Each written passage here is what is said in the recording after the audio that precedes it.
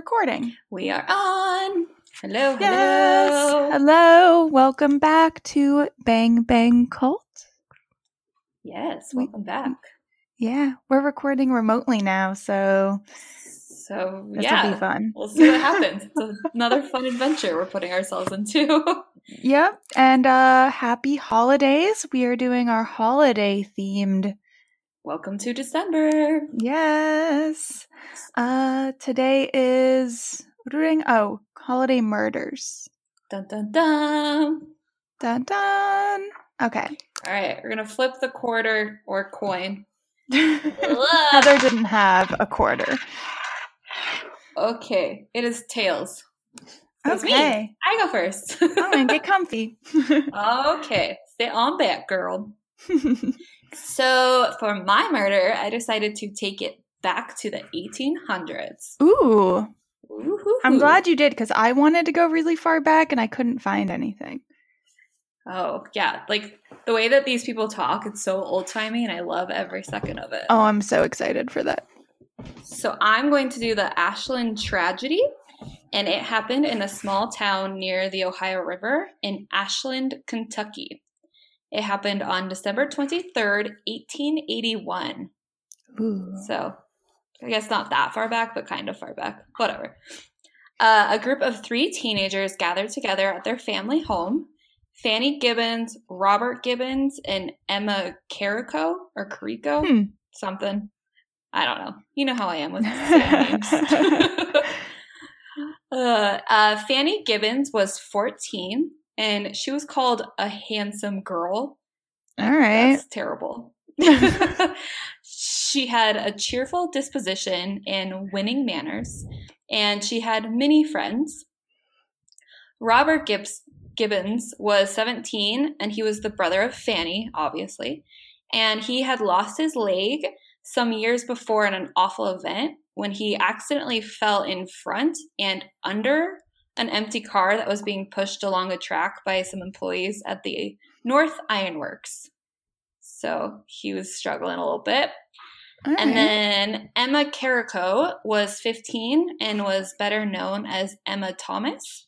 And she was a well-developed, fine-looking girl who was loved by all. Well-developed. Well-developed. I'm like, well, she's got boobies. I guess. Guess Again, that's what that means. Their descriptions are my favorite. I like it.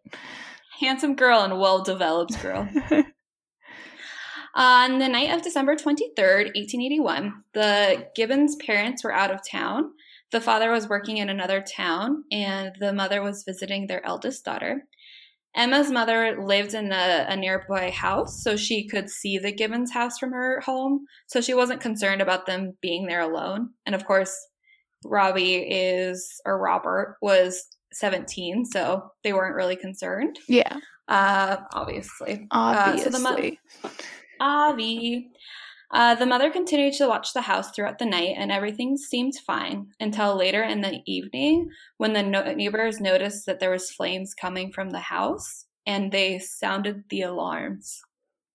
Oh. They sounded the alarms. Mm-hmm. All right. When they were able to get the bodies out, they found that all 3 teenagers were dead. And the physicians that attended the crime scene reported that the victims had died by being bludgeoned to death. Their skulls were mashed to pieces, and they found a bloodied crowbar and an axe at the scene. And there was evidence that the 2 girls had been brutally raped. So, not good. Not good at all. It was finally concluded that the arson was committed in an attempt to cover up the crime. So they were like, okay. Just burn it down.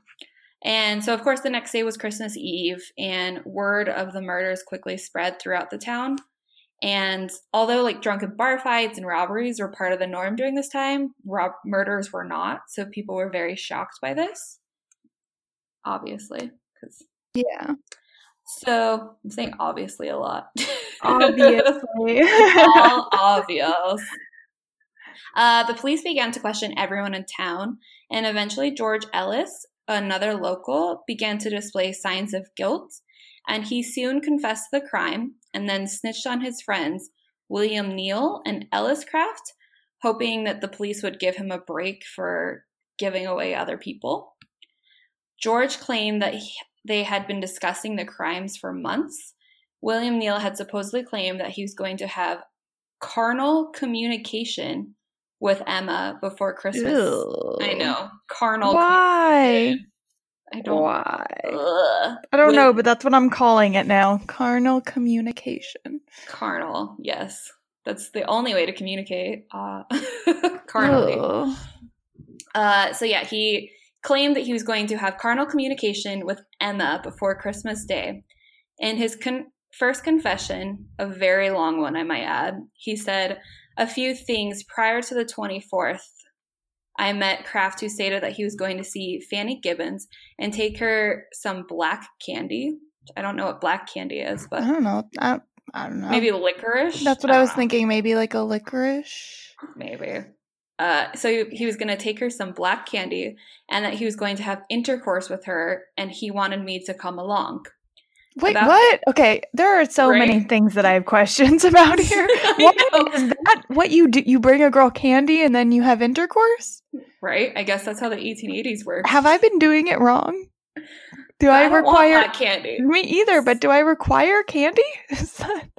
I guess you're just going to have to start requiring candy. I guess so. Time. And also, he wanted his friend to come along. Right? Like, that's weird. I guess he was into... Or maybe he needed, like, proof. True. Or he needed to be, like, egged on. Like, yeah. You're good, man. Or maybe it was, like, a consent thing to make sure. I doubt that.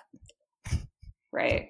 Well, because he wanted carnal communication, so I don't really know if he wanted consent. I don't know if he cared.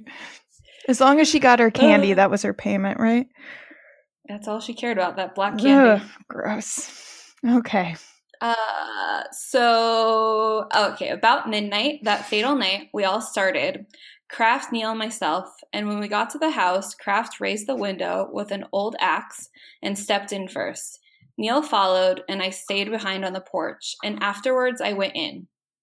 Like, okay. Oh, okay. Robbie was the first aroused and started to get up when Craft said, "You had better lie still."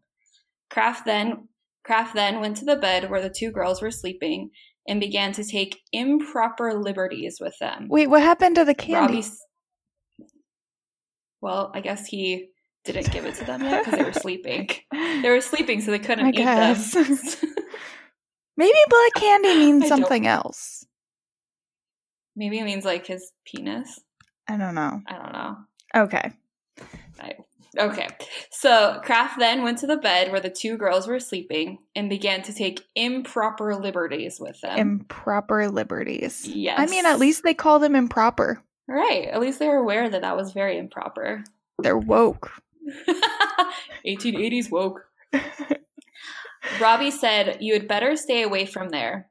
When Craft hit him with the axe, he fell back on the lounge, then plunged forward and fell fully 6 feet from the bed under the stairs where he was found. The girls screamed when Craft jumped on the bed, and they both said, "George Craft, what are you here for?" Again, very old-timey. That is not what I would say if some man was jumping into bed with me. What are you here for? What are you here for? Get the fuck out of my bed and probably kick him. I know. I'll be like, ugh, get out of here. And I don't want your black candy. No. You can keep it. You can have it all. Yeah. Emma also started to jump from the bed. When Neal choked her, pulled her onto the floor, she fought him, and I held her while he outraged her.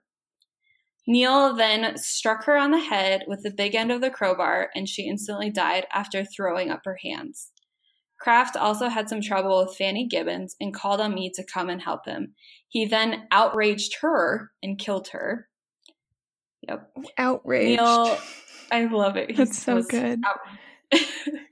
Neal proposed killing the girls, and after they were dead, I took some coal oil, poured it over their bodies, and set fire to them with a match. We then left the house. So that was all of his confession. Okay. It sounds like he did give a couple of different confessions, but this is like the main story that they went off of. All right. So the 3 men were then arrested, and the trials began in 1882. William Neal and Ellis Craft were convicted in a 10-day trial and sentenced to death. Of course, they appealed, and they of course appealed it. George Ellis was tried in May of 1882, and he was convicted for his role in the crime and sentenced to a life in jail. The sentence was unpopular, and the locals formed a mob where they removed Ellis from the cell and lynched him. So, bye. In an efforts to avoid another lynch mob, Neal and Craft were transferred to Grayson, Kentucky by a steamship. Again, I love all this. Yeah. Steamship, yep. Steamship. Yep, old-timey. Yeah, that's cool. However, a crowd attempted to stop the men from being transferred, and about a group of 18 men commandeered a ferry, and they followed the steamship. They fired 2 pistol shots at the boat, and the guards on the steamship fired back, and the scene was described as some 1,500 shots in a 2-minute hail of lead. So, wow. Yes, the story has 2-minute hail of lead. The story has everything. There's it really does. And steam boats. Ships and lynches and black candy. Improper liberties. Mm-hmm. Outraged. Unfortunately, 4 innocent bystanders were killed. Oh, no. I know. But no one was charged with anything on this one. Huh. Once the boat arrived in Grayson, Craft and Neal granted their appeals, and a new trial was carried out. However, the verdict was still the same, guilty and sentenced to death. Mr. Craft was hung on October 12th of 1883, and Mr. Neal on March 27th of 1885. Craft's family, after the execution, wanted to bury him, but the property owner objected, and they were forced to carry his remains 6 miles further. And in 2018, they were doing an archaeological survey, and they actually found the unmarked grave. What? That's so sick. Isn't that crazy? Yeah. Like, they just... and then they found 2 other unmarked graves there as well, and they're not sure who those bodies belong to, but it's now called the Burns Cemetery. Oh, cool. Yeah. So if you ever want to go visit, it's there. Of course, this also really affected everyone in town, and people wrote a lot of poems and songs about it. So I'm going to read the beginning of one of them. It's really long, so I'm just going to do the beginning of this one. Okay. So it goes, "Dear father, mother, sister, come listen while I tell all about the Ashland tragedy of which you know full well. 'Twas in the town of Ashland, all in that deadly night, a horrible crime was committed, but soon was brought to light. 3 men who did the murder was Craft, Ellis, and Neal. They brought the crime they had concealed, but God the same revealed. George Ellis, one of the weakest who could not bear the pain, to J.P. Powell, trembling, revealed the horrid stain. Ellis Craft, who was the leader, had an iron heart, caused a son and 2 lovely daughters from their mother's embrace to part. Poor Neal, he may be innocent, but from what George Ellis tells, the crime he has committed was send his soul to hell. He dragged poor Emma from her bed and threw her on the floor, crushed her head with an iron bar, her blood did run in gore. In my own imagination, I can see her little hands upheld, crying for mercy, murdered by cruel hands." Oh. Yeah, it's like, sounds nice because it's a poem, but yeah. It's like gruesome. Gruesome poems are great. Yeah, it sounds beautiful, and then you're like, nope, I'm talking about her being murdered. Okay, cool. And and those poor girls. I know. So, but yeah, that is the story of the Ashland tragedy. I will post the whole poem on Instagram, the link on there. Yes. It's posted. Yes, I'll read it. Yeah. Okay. I'm going to tell you guys about the Covina Massacre. Ooh. Yeah. Which it happened in Covina, California. I don't know why I keep doing ones in California. You just miss California. That must be it. I don't know. They just keep popping up. Or there's just a lot of fucking murders and cults in California. Yeah, I think that's probably it. I think that's probably what it is. So Covina is outside of LA, in case you're not from the area. So Sylvia Ortega, Sylvia Ortega Pardo's family, they had an annual Christmas party every Christmas Eve. About 25 people would attend. So, like their family, extended family. There was even a neighbor who would visit dressed as Santa Claus. So, on Christmas Eve, 2008, they were having their same Christmas party. And Sylvia's now ex-husband, Bruce Pardo, showed up to the party in a Santa Claus suit with a present in hand. Okay. One of Sylvia's nieces, 8-year-old Katrina Yuzefpolsky. Sounds good. Listen, I'm just going to spell this last name because it's Yuzefpolsky. Yeah. Okay. Yuzefpolsky. I like your pronunciation. I'm into it. I like to because I pronounce all of them and they're probably not all pronounced. Okay, so she opened the door for Bruce. And moments after the door opened, Bruce pulled out the 2 handguns and immediately shot Sylvia's 8-year-old niece. Oh, no. As she ran to greet him. So, like, she opens the door, runs to greet her uncle to her, and he shoots her. Jerk. But she didn't die. He just injured her face. It was pretty severe, but not life-threatening. He then fired randomly at fleeing guests. So it's suspected that he may have pointedly executed some of the victims using the other handgun. So, like, he had one handgun in one hand that he's, like, pointedly executing people with, and one that he's shooting fleeing guests with. So he's, like, trying to do, like, movie style, like, I'm cool, but... I guess so. Real life. Yeah. So after the shootings, Bruce unwrapped the present he had brought with him on a trolley to unveil a homemade flamethrower. Oh my god. Yeah. He was serious. A homemade flamethrower wrapped as a present. Okay. That's like, don't want him for White Elephant. Yeah, right? Or Secret Santa. Either or. Just don't want him to your party. Yeah. He's not invited to Christmas. Not so much. And so he used that to spray fuel to set the home on fire. Okay. Yeah. People were jumping out of windows on both floors of the house, trying to escape the gunfire and flames. Which is just like, what? Oh my gosh. It's terrible. So police received several 911 calls with reports of shots fired at 11:30 p.m. And they were still hearing gunshots after they arrived, and they found the house engulfed in flames. So, like, he was still shooting people while setting the house on fire. Nice. Okay. Yeah, he was like, no one's surviving, evidently. Or at least he didn't want them to. He went full throttle. Literally. The fire was approximately 40 to 50 feet and took 80 firefighters an hour and a half to extinguish. 80? Jesus. 80 firefighters. That's so crazy for one house. Yeah. At first, the firefighters were held back by police because the shots were still being fired, although they say it may have been ammunition that was burning in the blaze. Like, it was getting... Yeah. Either way, you don't want to be in a fire. Right. Can you imagine fighting a fire and there are bullets being exploded at you or shot at you? Yeah, no, you're like dodging bullets while... Nope. That's terrible. So the fire caused the top floor of the house to collapse onto the first floor. So the home was completely destroyed. Yeah.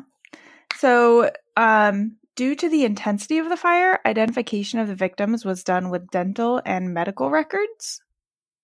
Like, Yikes. They had to x-ray the charred bodies and then figure out who they were.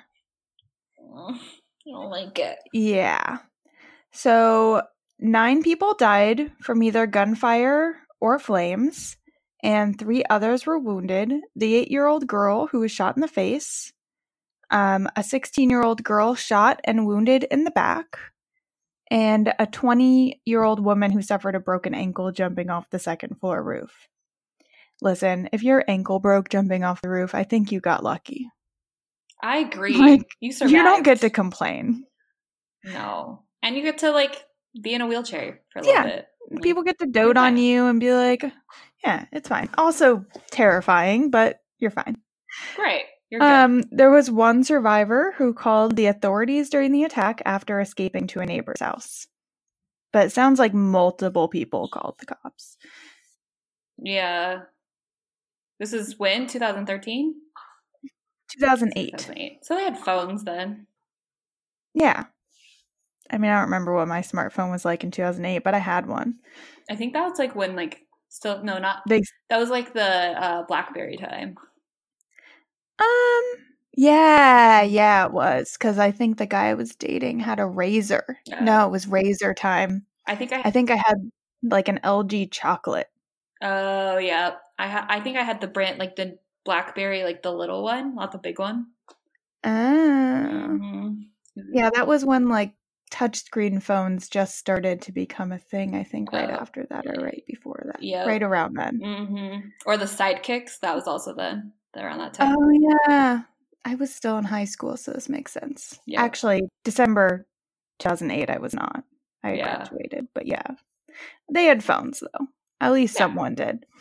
But evidently that girl didn't, because she ran to a neighbor's house, or whoever jumped out. Yeah. Whoever survived. So the people that died, I didn't keep a complete list, but was Bruce's ex-wife, her mom and dad, and her brothers and sisters. And like a nephew, I think. Sad. It's like a whole family. Yeah. Yeah, basically it was their whole family, and I think 13 kids were orphaned. Gee, no. Yeah, it's terrifying. It was mostly adults that were her direct relatives. Oof. Sad. Yeah, so fuck him. Yeah, not a fan. So directly after the attack, Bruce put on his street clothes and drove his Dodge Caliber rental car to his brother's house. Wow, I don't know why he had a rental car. Maybe he was trying to like make people not be on his track, like so he wouldn't get caught. That's probably why. Probably. So he drove his rental car to his brother's house. So he didn't even go to his house. In Sylmar, which for those of you that don't know, is also near LA, but closer to it than Covina. And that's what's on fire right now. It is. Sad. It is. So it's about 30 miles away from the crime scene, where he was later found dead from a self-inflicted gunshot wound. His brother wasn't home when it happened. So I'm guessing his brother had no idea any of this was happening. Yeah. So, but why would he go all the way home and like, why not just, I don't know, whatever. Well, the thought is that they don't think he was planning on killing himself based on the evidence. Like he got a rental car and there's more that I'll get into. Right. And like he didn't go to his house in Montrose, he went to his brother's house in Sylmar. It sounds like he wasn't trying to kill himself, but then he changed his mind. And then you killed your whole family. Yeah, or we'll see. So Pardo had bought a plane ticket from Los Angeles to Illinois.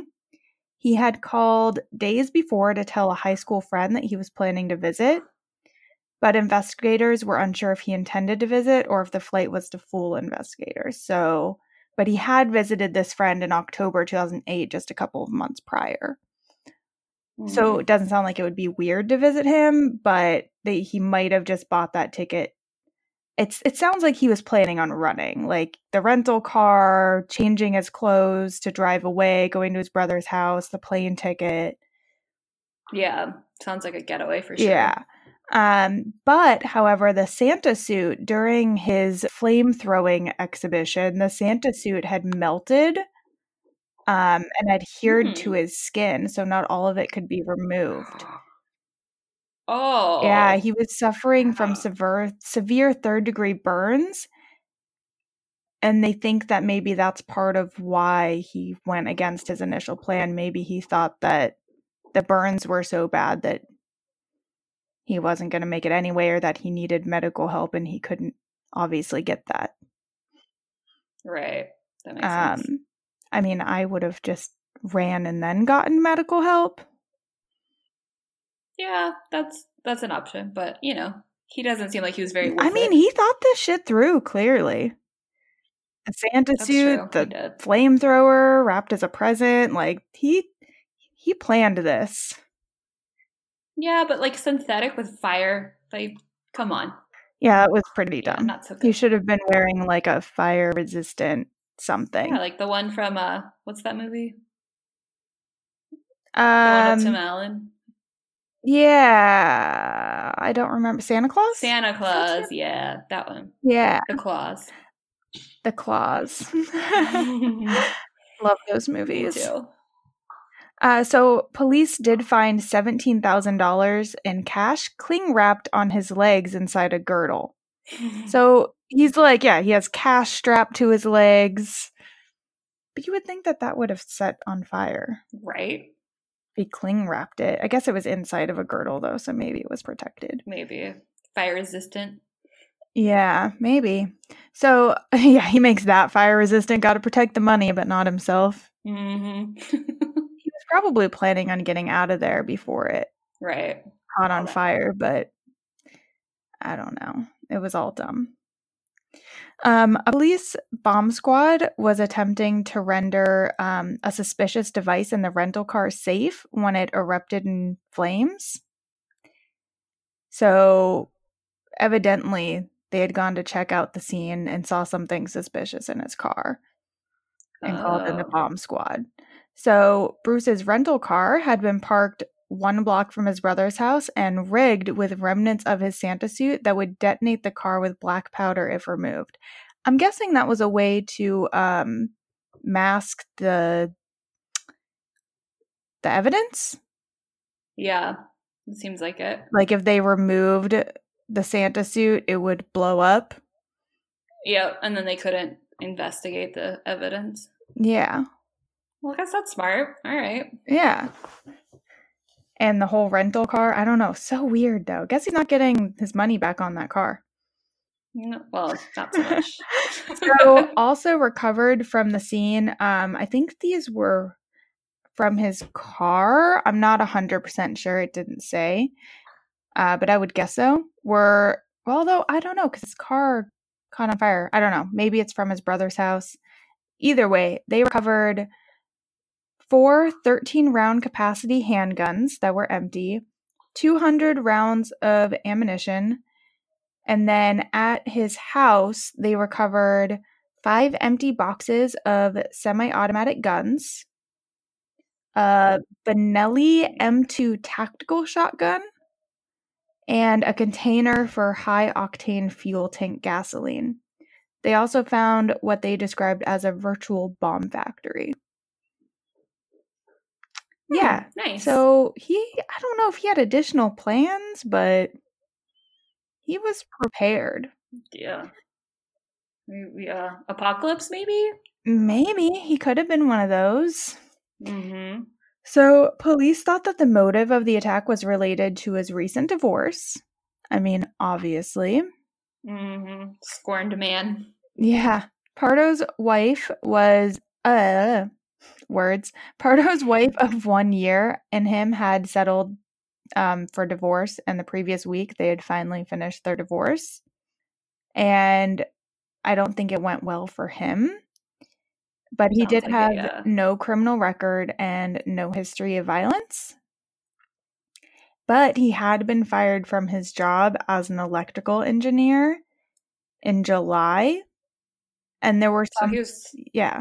So he was having a bad year. He was having a bad year.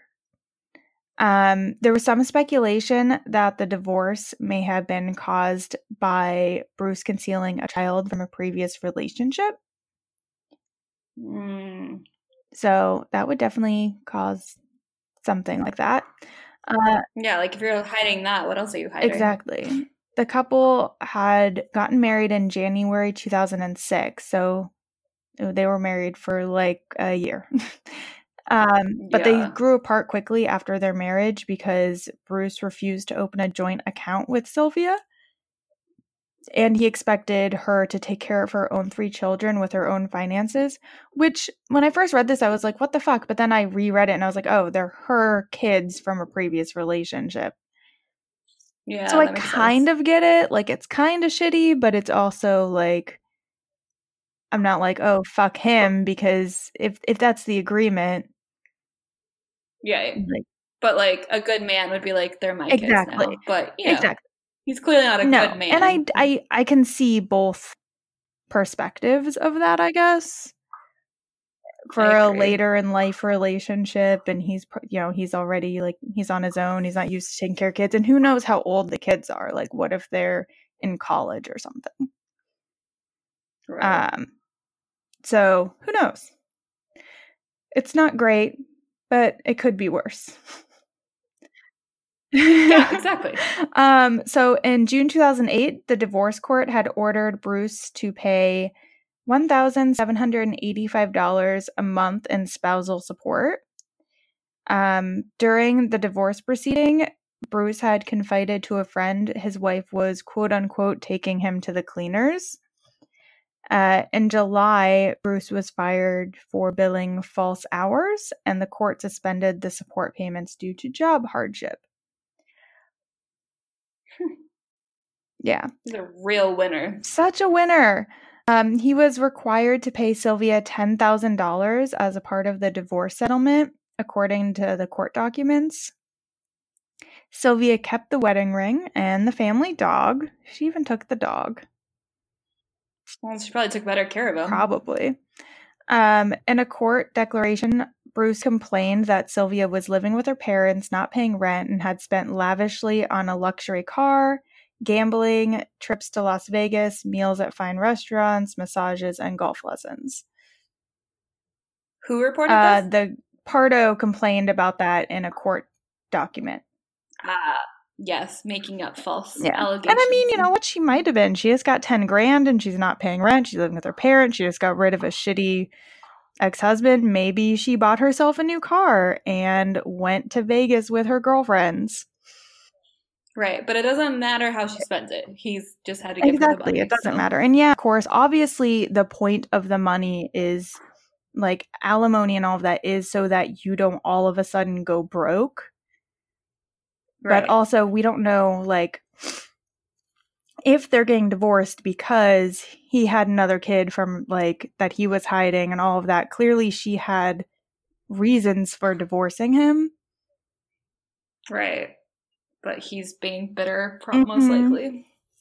So that's all I have on that. I do have some media information. There was a song from X-Ray, or no, it's Polly Styrene. He's the lead singer of X-Ray Spex. I don't know who that is, but they recorded a song in 2010 called Black Christmas, which contains references to the massacre. Boombox Poets recorded a song also in 2010 called Santa Syndrome, which is loosely based on references to the massacre and also their own lives, but it does have references to the massacre.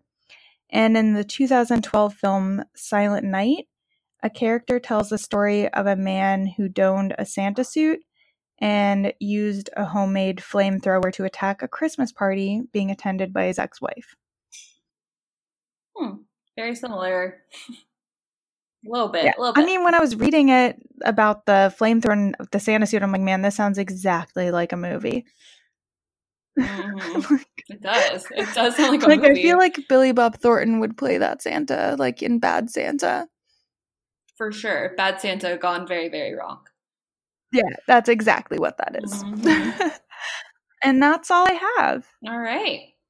That's a super short episode, so sorry. Well, keeping it short for your holidays. You don't, more time to celebrate. Exactly, more time to spend with your family and not murder them.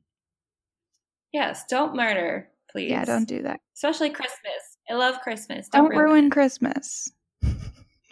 Okay, well, thanks, guys. You know the drill. Yeah. Follow us on the Insta, on the Facebook, Bang Bang Cult. And we are on Gmail if you want to message us at bingbangcult@gmail.com. Thanks. And we'll see you next that's time. all. Bye. Okay, bye.